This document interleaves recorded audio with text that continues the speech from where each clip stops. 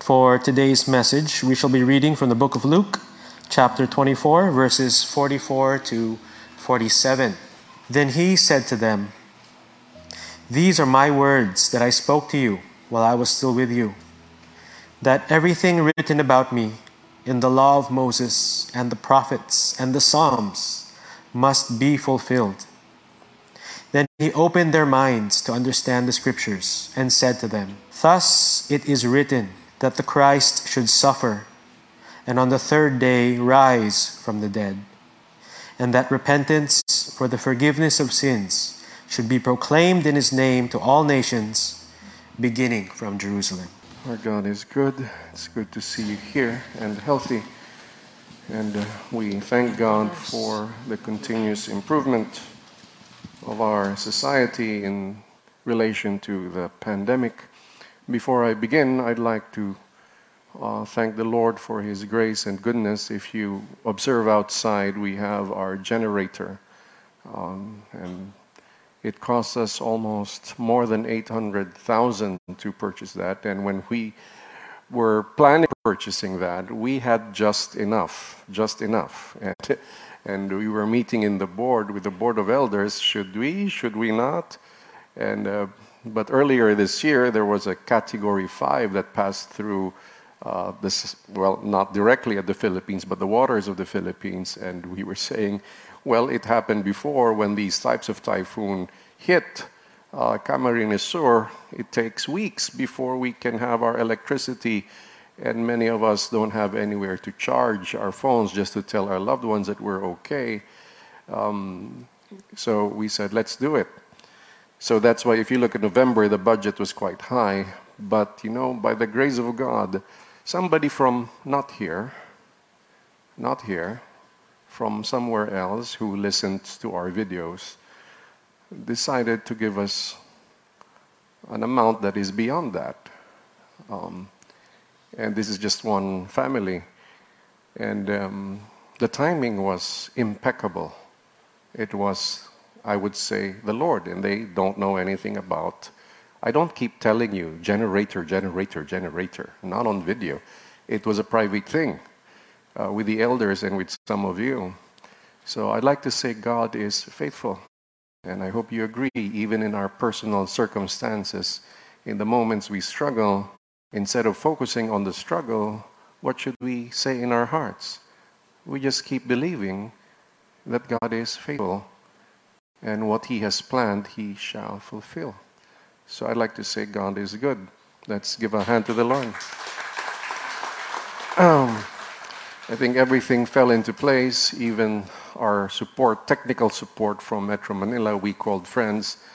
Some of the members of the board called friends, and they were able to help us verify because we were not there.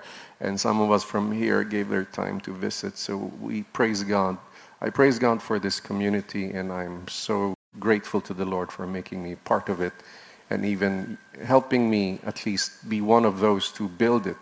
And I hope you feel the same way, that as we grow as a community, the Lord will allow all of us to grow, and somehow we see and sense the grace increase in our lives amid the struggle, amid the problems that we encounter.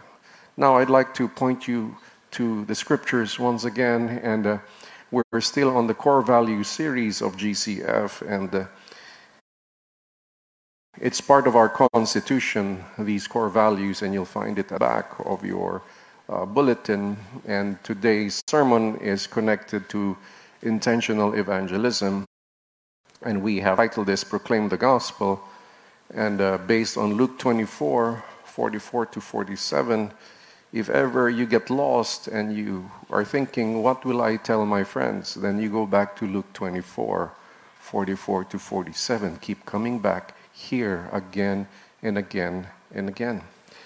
Now, after His resurrection, the Lord appeared to His disciples. He showed His resurrected body to them so He could comfort them. Remember, the disciples were sad, that they were hoping that this is the man who will restore order or the kingdom of David to Jerusalem from the Romans.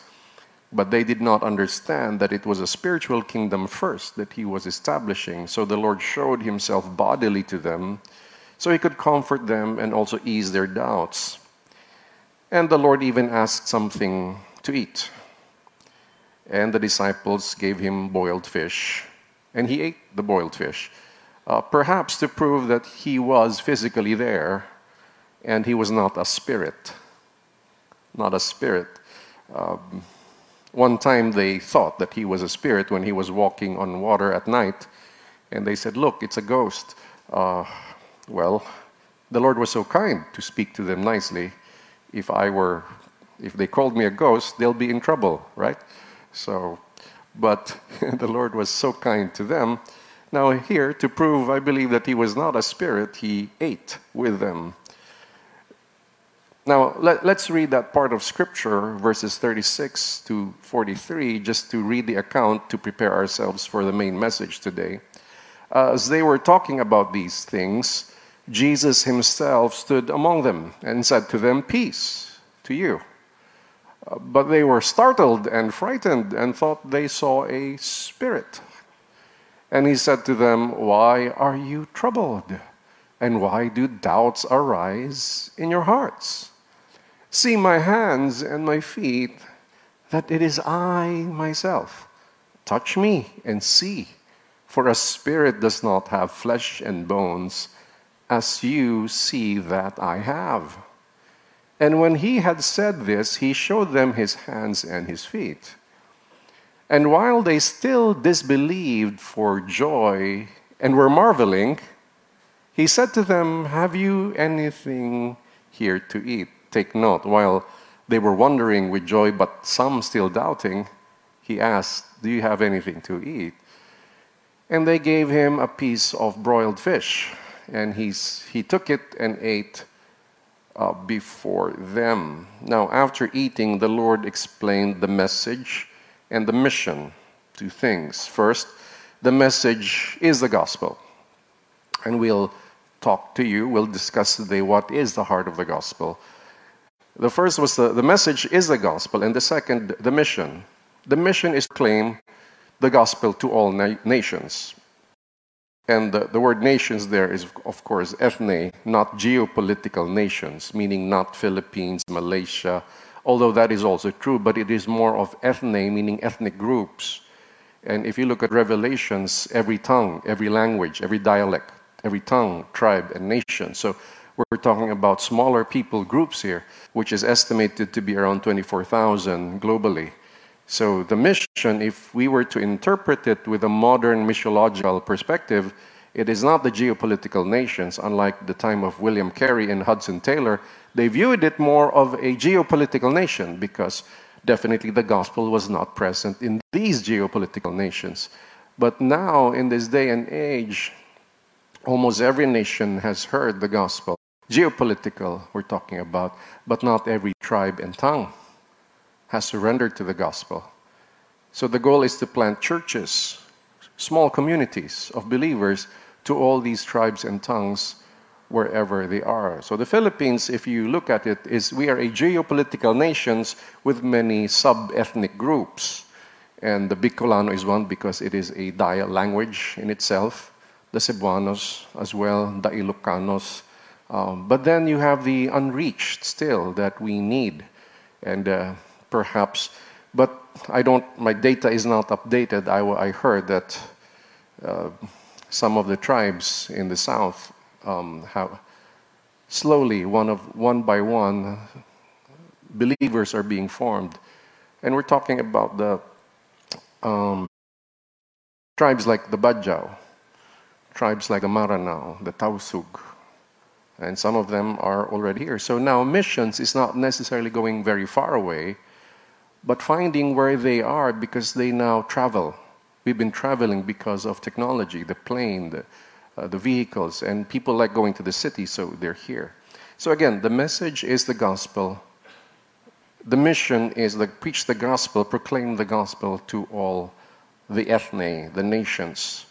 Now, point number one, and I'd like to say that Christ is the fulfillment of the Old Testament.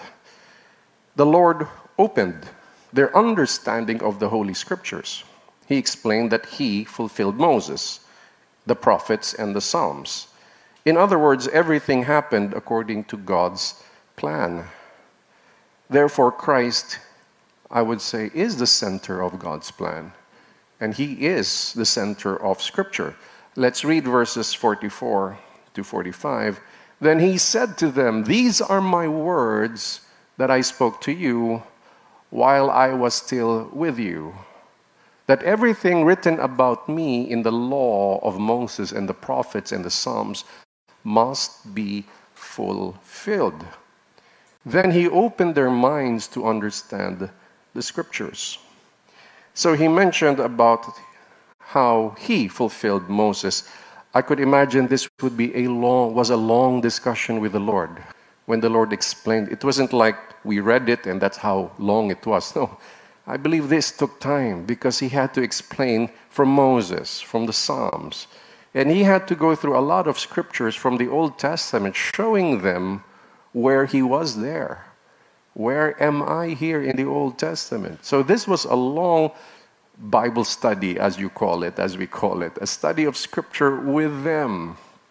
And it says that he, the Lord, opened their minds to understand the Scriptures. That's why if you have a Jewish perspective of the Old Testament, you don't easily see it, because the cultural perspective of the Jews is the coming Messiah is somebody who will liberate them from their captors, starting from Babylon, Persia, and now it was Rome, these world powers.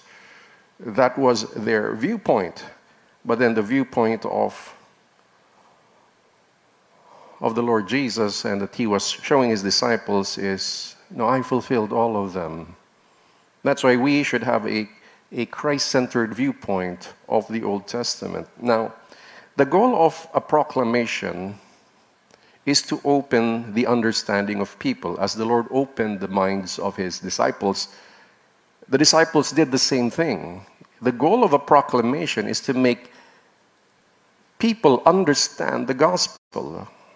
Thus, we have to, one, proclaim according to Scripture, but as we proclaim it as clear as possible according to Scripture, we have to rely on the Lord to open their eyes. Because clearly the Scripture says, the Lord opened their understanding. And we see as well Paul the Apostle also explaining that, even in Corinthians, that the natural man cannot understand the things of God, but the spiritual man can understand the things of God, meaning it is the Holy Spirit, it is the Lord's work to make people understand. But what is our role? Our role is to proclaim the gospel as clear as we can. And later we'll zero in on simply how do we proclaim the gospel. Point number 2, and this is the heart of the gospel, suffering, death, and resurrection. Which many, if you look at in the Philippines or countries in South America, which was conquered by Spain, they converted using the sword, meaning by force.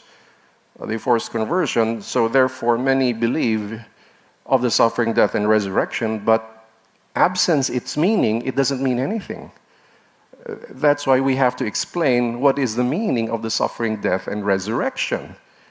So even though many would say to you in our geopolitical nation that they do believe in the suffering, death, and resurrection, then if you ask them, what does it mean? What's the connection of a death? Why did he have to die? Now, unless you root the law, you root it to the law, the ceremonial law, nobody could really understand it.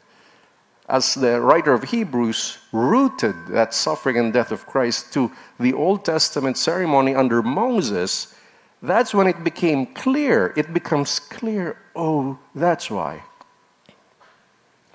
The Lord explained according to the Scriptures, that it was necessary for Christ to suffer, die, and on the third day rise from the dead. And the disciples witnessed these events, which became the heart of the gospel. As the disciples witnessed his suffering, death, and resurrection, they were witnesses. They saw him alive. He ate fish with them. But later on, they would see him ascend. They were witnesses. We did not see the Lord rise from the dead. We are believing in their witness, which they wrote. And that's why even in the book of John, in the longest prayer recorded in the Gospels or in the New Testament, the longest prayer of Jesus in John 17, and the Lord prayed, I pray for these you gave me and those who will believe them. And he's talking about those who will believe his apostles. The Lord prayed.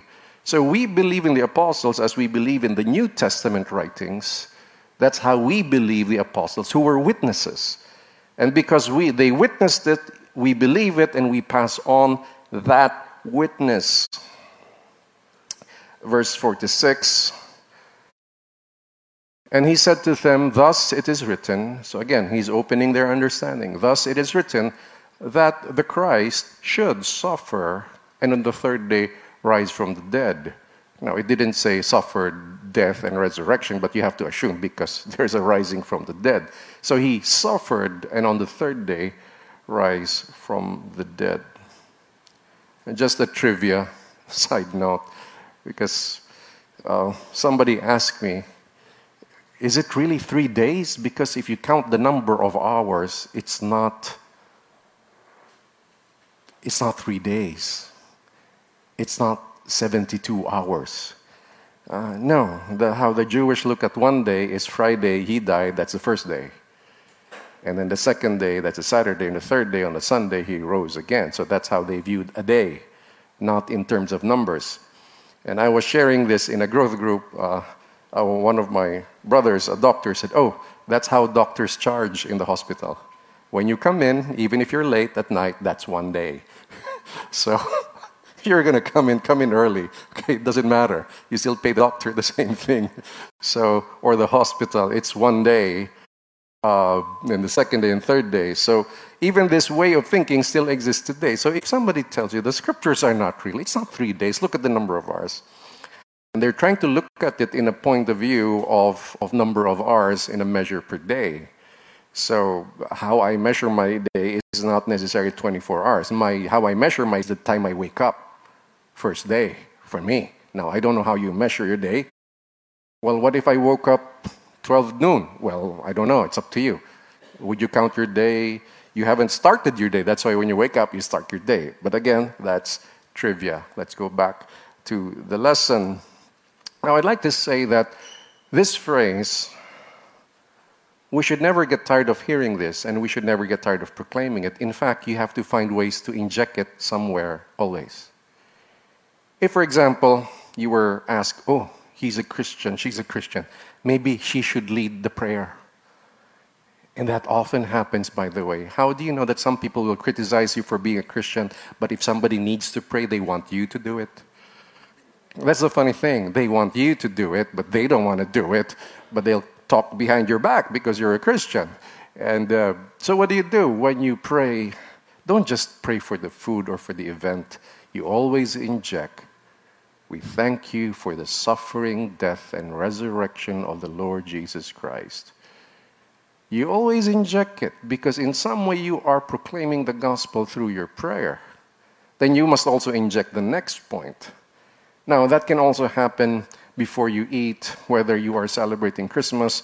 Let us remember that the Lord was born to die for us one day. And let us remember the suffering, death, and resurrection. And that becomes communion. When you eat together with the point of remembering the Lord's death and his resurrection. And when you remember the new covenant. Of course, bread was the main staple then. Our staple is rice. But before we partake of the same meal, if you say that before you eat in a manner with solemnity and treating as sacred and remembering the Lord's death, that is, in a manner of speaking, an ordinance. Although we still do some form of small ceremony for some of us in church every quarter, we do it here, but we say it's more real if it's a real meal because it was a covenant meal. There were 12 disciples and the Lord, when they had the covenant meal, when he said, this is my body. And of course, we believe that it's more of a symbol. It is not a literal body. It's not in a form of cannibalism, but more of a symbolic something symbolic of the body which would die for us, and the blood which will be poured for us, which is again in relation to the ceremonial law, because in the Old Testament covenant, the body of the sheep would be broken, and the blood will be spilled. The body would be broken in the brazen altar outside the tent, and inside the tent, in the altar of incense, the blood and the mercy seat, the blood will be poured. So again, it's like the body and the blood. You still connect it back to the old covenant. That's why he is the fulfillment of the old covenant. And then, what did he say next? Well, next point is repentance for forgiveness. And sadly today, this is less emphasized by many so-called Christians, and sad to say, groups, campus groups. This is less emphasized. The emphasis was more on bow your head and pray after me. That's how to accept Jesus. That's how to, if you ask them.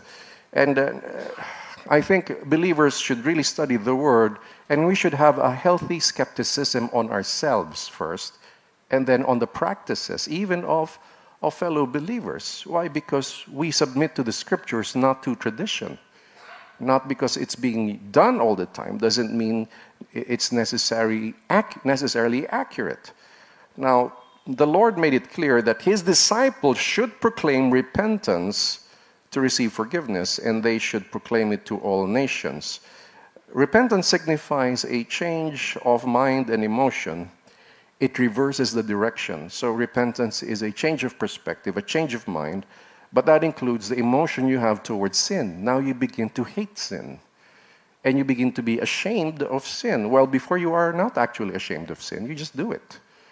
And if ever you're ashamed of it, you try to sleep well. And you can imagine how many people can sleep well after doing terrible sins. Now, repentance is a change of direction, where before we were comfortably living with sin, and repentance is a reverse perspective towards it.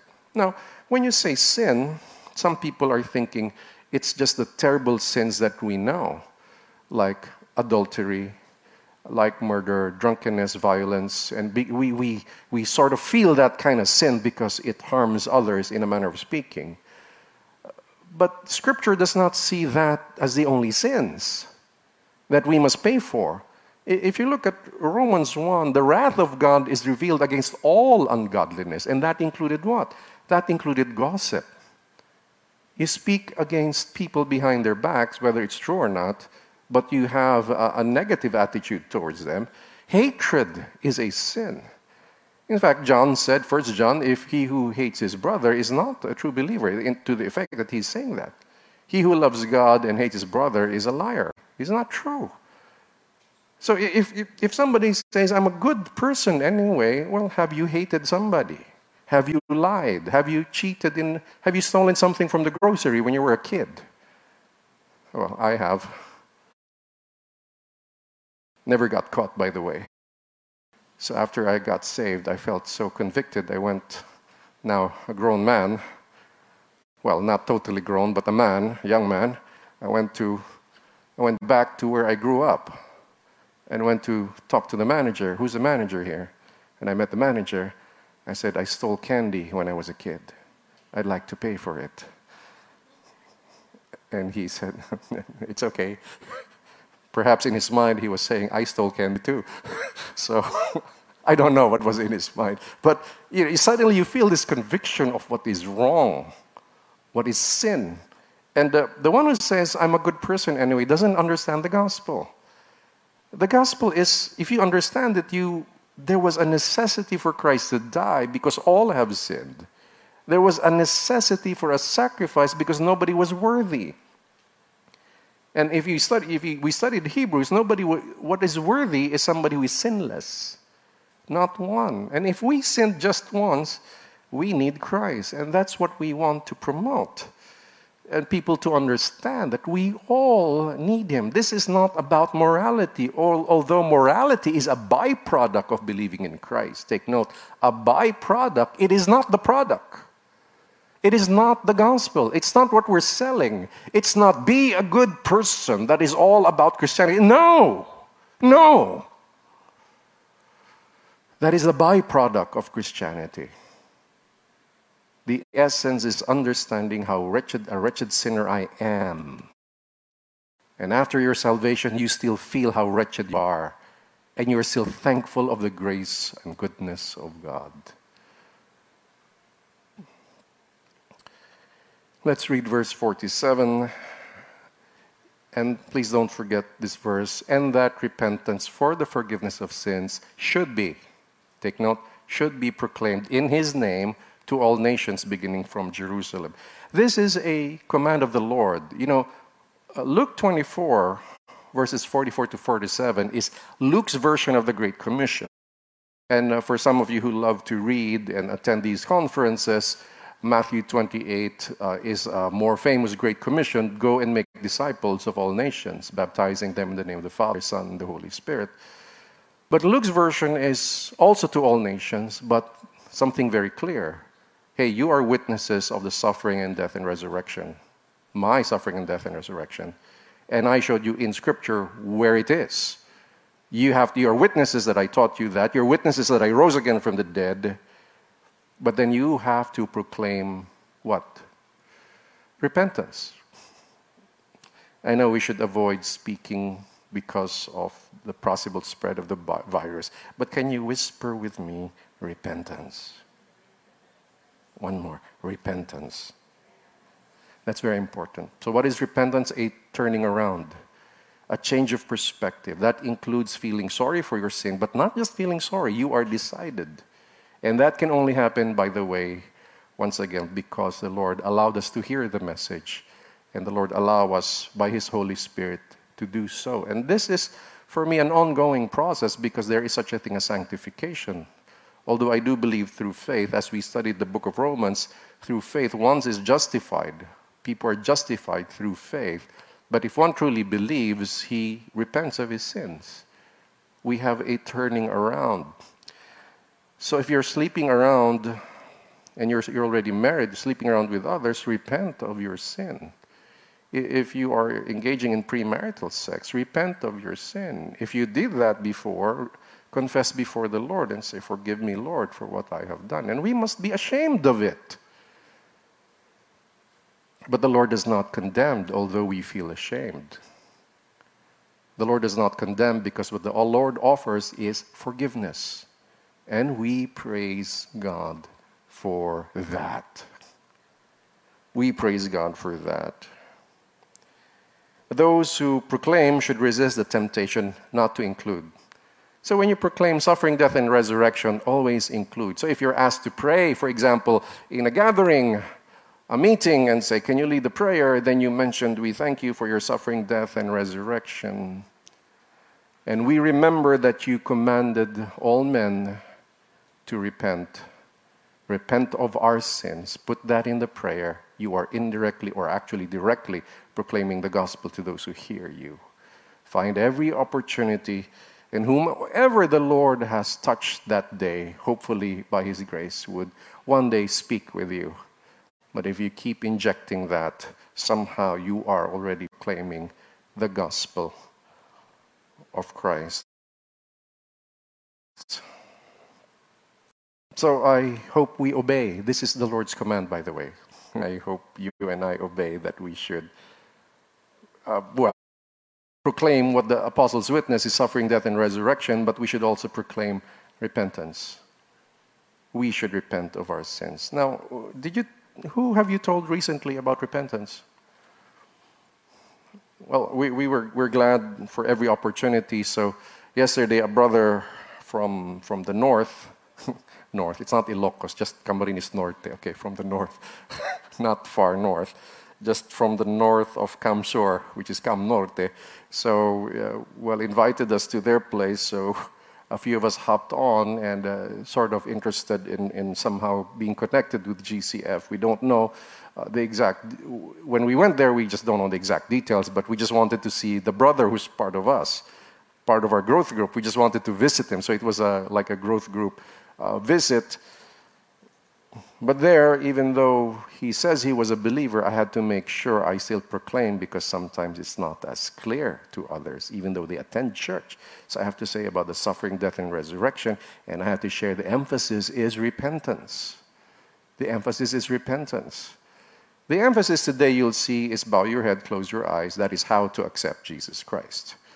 And if you look, Jesus didn't say in Luke 24, go out to all the world and make them accept me as their Lord and Savior.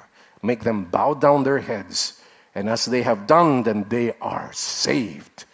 Yeah, I don't see that. I don't see that in every chapter of the book of Acts until the end. I don't see that through Romans in Corinthians.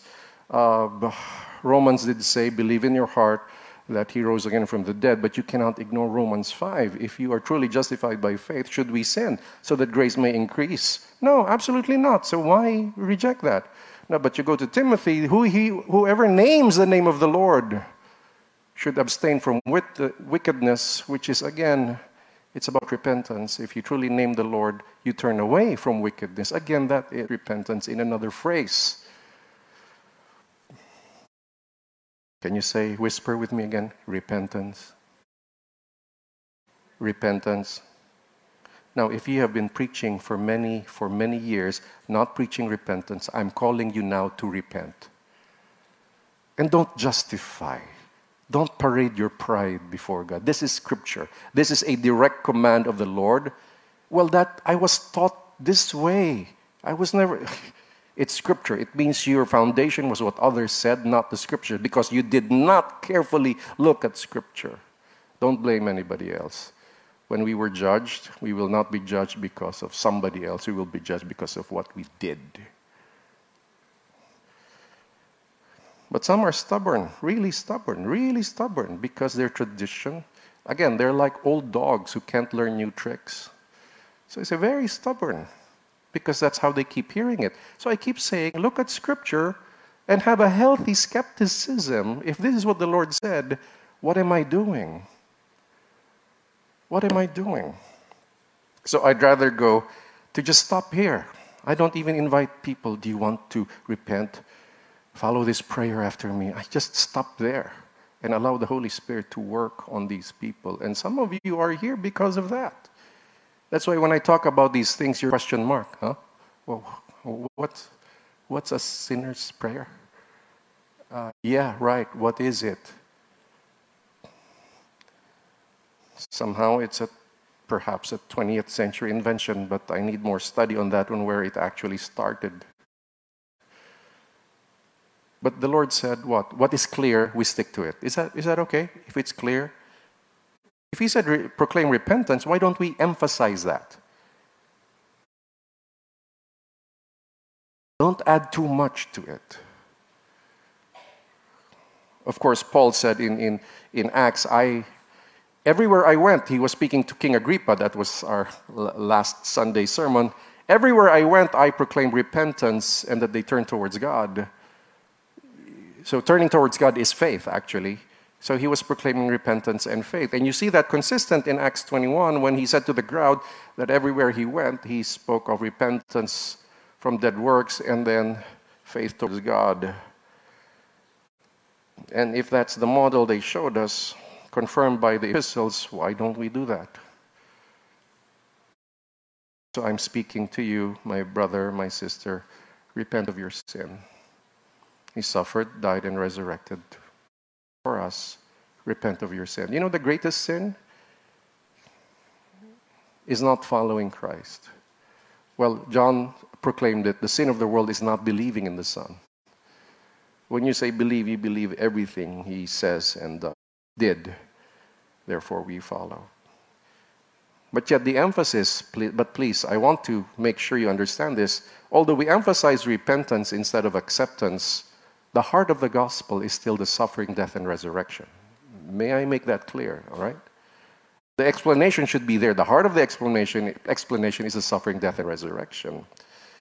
And that's why we are gathered as believers, even every Sunday. Do you know that every Sunday they just celebrate that, the suffering, death, and resurrection? And we should gather here not for the sake, oh, my growth group leader told me to come. That's why I'm coming. Oh, because the people there are so persistent, that's why I'm here. Oh, because I have to go, it's my tradition every Sunday to go to a certain church. Maybe I should try this church. Well, you're always welcome. But they met at the first day of the week for what? They celebrate that the Lord rose again from the dead. He's alive again. Application, proclaim that Christ is the fulfillment. And He is the center of God's plan. That's why I do believe the application, He should be the center of our lives. And we want to be part of God's plan. That's why we partake in this grand plan of God, but we partake of Jesus Christ by following Him. Following Him. And those are the words He said. Follow me, repent, believe. Those are the words of Jesus. He never said, hey, you, Matthew, tax collector, do you accept me? Oh, come on. Can you try saying those words for you? I'm Ed Pilapil Jr. Please accept me. Oh my, it's like I'm begging for you to accept me. Right? It sounds demeaning. That's why I don't say, accept Christ. No, we have to repent and we hope that He would accept us. You understand? We hope that He'll accept us. And how does He do that? Well, He makes His choices. Claim that Christ is the fulfillment. And these gospel presenters begging people, please accept Christ. If I would beg, I'd say, please repent for your own soul's sake. Wrong emphasis, wrong understanding. Why? Because they emphasize John 1:12, which is more of a descriptive thing of what happened. John 1:12 is, and those who received Him, He gave the right to become children of God, who were born not of flesh or man or the will of man, but of God. That was descriptive of what happens to those who come to Christ. Born not of man, it means not man's decision, but born from above, born of God. Did you decide to be born? Hey, did you one day from your father's testicles said, I want to be born? No, you did not. It wasn't your choice. It happened.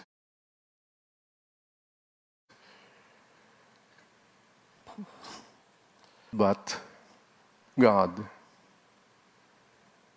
said was born of God. Born of God. Now, going back, that was descriptive. But that was not a proactive command. That was not prescriptive. The proactive command you hear from the Gospels is believe, repent, follow Him. Or turn to Him. Next application, proclaim the heart of the gospel. Again, what is the heart of the gospel? The heart of the gospel is the suffering, death, and resurrection of the Lord Jesus Christ. Therefore, we should make central in our proclamation. And the gospel is about Christ, not us. Take note, not us. Some come to Christ for their benefit, so that Christ will help me in my time of need. Yes, He does that. He's amazing. But we are not the center of the gospel. He is the center, not us. But some proclaim Christ like that.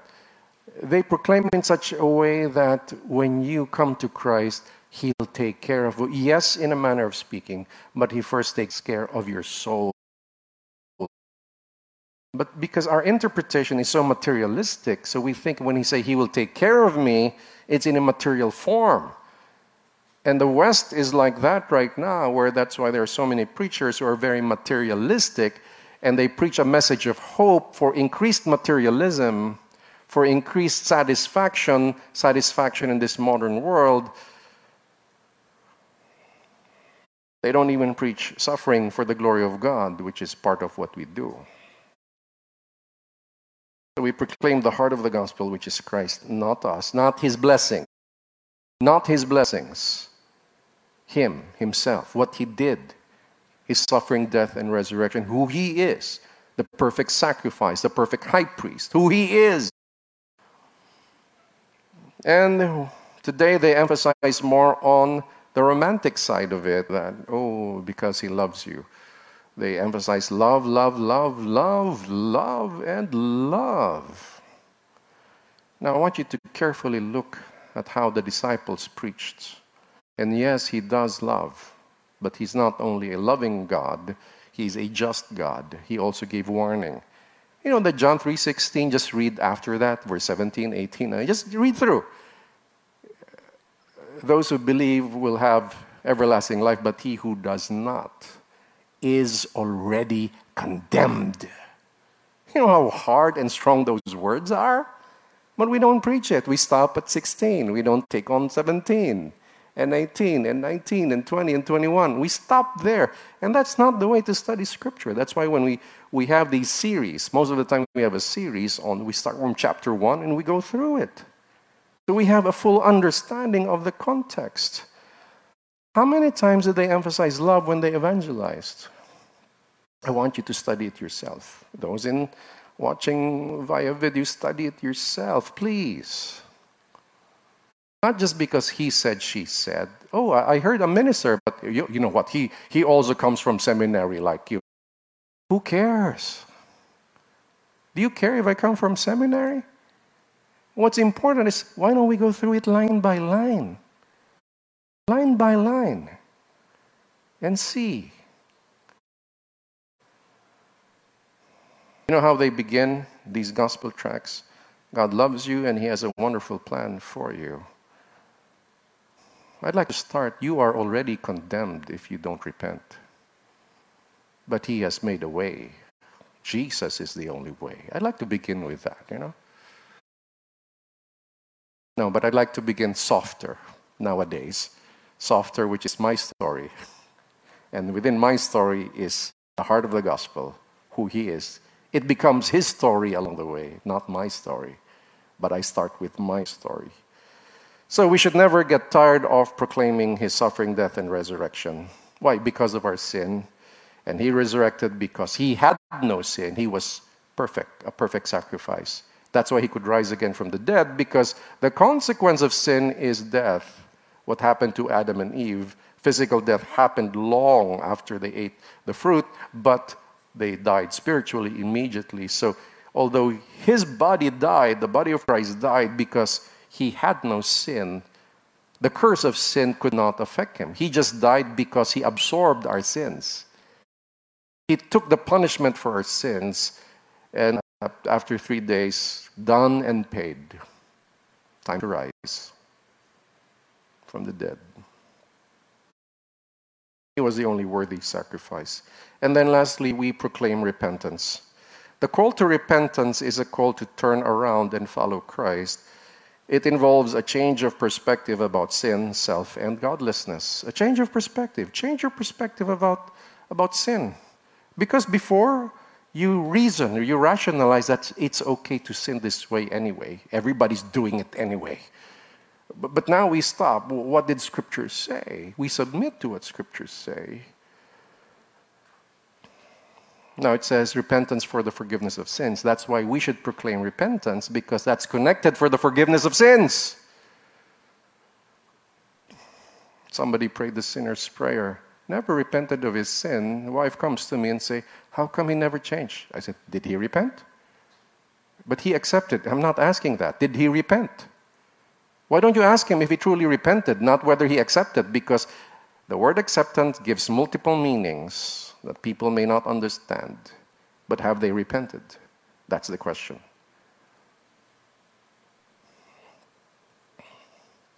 Repentance for the forgiveness of sins. But those who do not, well, those who don't repent, will get the logic, will not have the forgiveness of sins. Thus, damnation. All people sinned, thus all of us should repent. None should think they are moral giants. All are sinners. All of us are sinners. I hope we get that.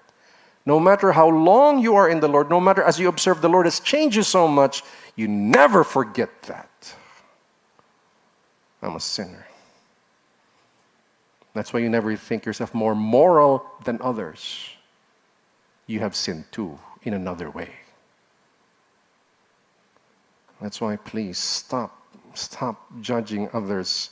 When I say, we judge according to Scripture, by the way. What the Scripture says, we say. If Scripture says adultery is a sin, it's a sin. We don't have to say, are you judging me? No, I'm not judging you. If you're committing adultery, the Word of God says the wrath of God is against you. I'm not saying that. The Word is saying that. But we don't judge in a manner that I am more moral than you. That's not how we preach the gospel. We say, we are all sinners. We need Him. We need to repent and follow Him. We need to grow together in the sanctification. If we're truly saved, we will grow in holiness. Let us be together as we go into this journey. All have sinned. We have sinned. But some use it differently. All have sinned, therefore I will continue in my sin. And that's, you misunderstand right now. Where repentance is a change of perspective towards that sin.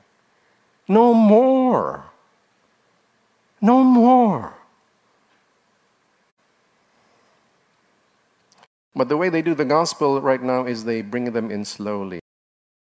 Through acceptance, sinner's prayer, and then they make him part. They teach them how to raise their hand in worship. They condition how.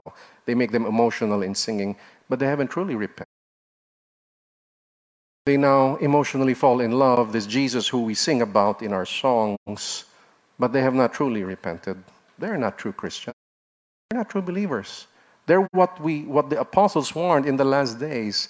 Many will fall away, or they never were. Because they never started with repentance and faith. But do we welcome you here? Yeah, even if you have not repented, keep listening. Maybe one day, by God's grace, boom, your turning point will happen.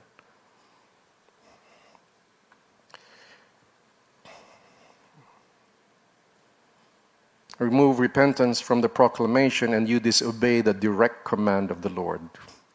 For those of you in military, we would understand what a direct command is, and you respect that. Even in the corporations, we respect a direct command from our superior. If a superior says, do this, it's a direct command. And we respect that. To those of you who work, you have to respect that. Unless they're making you do something illegal. Of course, that's another issue. But if it's a direct command, we respect that. Now, this is a direct command of the Lord. Proclaim repentance. It's a command. So please, let us just follow and obey. Why? Because we are saved by grace. And let us repent of our sins. Where does faith come in? Well, if one truly has faith, they will repent. We will repent if we truly have faith. And the one who repents, you could assume that he has faith. So that's why repentance and faith cannot be separated from one another. Many say it's like two things but one. It's like they're married. They're two but one. They're well connected. So we proclaim repentance. In a manner of speaking, we're proclaiming faith. And when we say have faith in Him, truly believe in Him and follow Him more, believe in Him more than you believe yourself, we're proclaiming repentance, meaning you're believing Him and not your selfish pleasures, not your hedonistic philosophies, but Him. So I end with this piece of literature called Proclaim the Gospel. We have heard the proclamation, the sole message of salvation. To liberate from damnation, hear ye, men from every nation. Prophecies already fulfilled. Our God determined and He willed. The Lord Christ must suffer and die. Then He rose to ascend on high. Justice meant for us He received to justify all who believed. Those who believed would then repent, knowing that they too would be sent. Sent for what purpose, one may ask? It is to accomplish the task. The one that needs proclamation of the gospel to all the nations. To explain the reason behind and all meaning clearly defined. The intent was to change their minds so they would not be so blind. The message includes repentance, and it is not mere acceptance. Repent of sin and godlessness, receive mercy and forgiveness. Yet the heart of it is the Christ, His one sacrifice that sufficed, and His victorious rising to bestow eternal blessings. Let us all rise. Thank you, Lord Jesus. We thank you for the suffering, death, and resurrection of our Lord Jesus Christ. We thank you that you called us to repentance and you ask us to proclaim repentance to all the nations. Thus we say in the name of Jesus to all that we know, let us repent of our sin. Thus we pray and we proclaim everywhere the center of the Scriptures, the center of God's plan, Christ Himself, the fulfillment of Moses, the Psalms, and the prophets. Christ Himself, who suffered, died, and resurrected. Christ, the heart of the gospel. Not us, not even His blessings, but Him Himself and what He offers us. To those who believe, eternal life. To those who do not, damnation. Thus, the gospel is both good news to those who believe, but is extreme bad news to those who do not.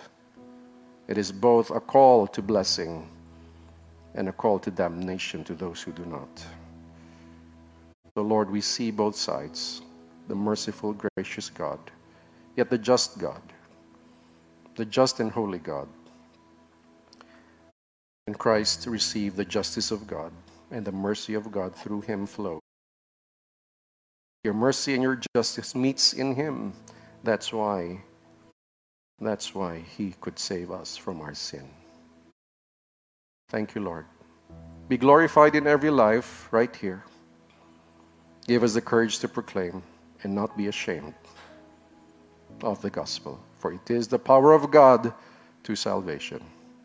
May the grace of the Lord Jesus Christ, the love of the Father, and the fellowship of His Spirit be with you all. And God's people say, Amen. God bless you. Good morning.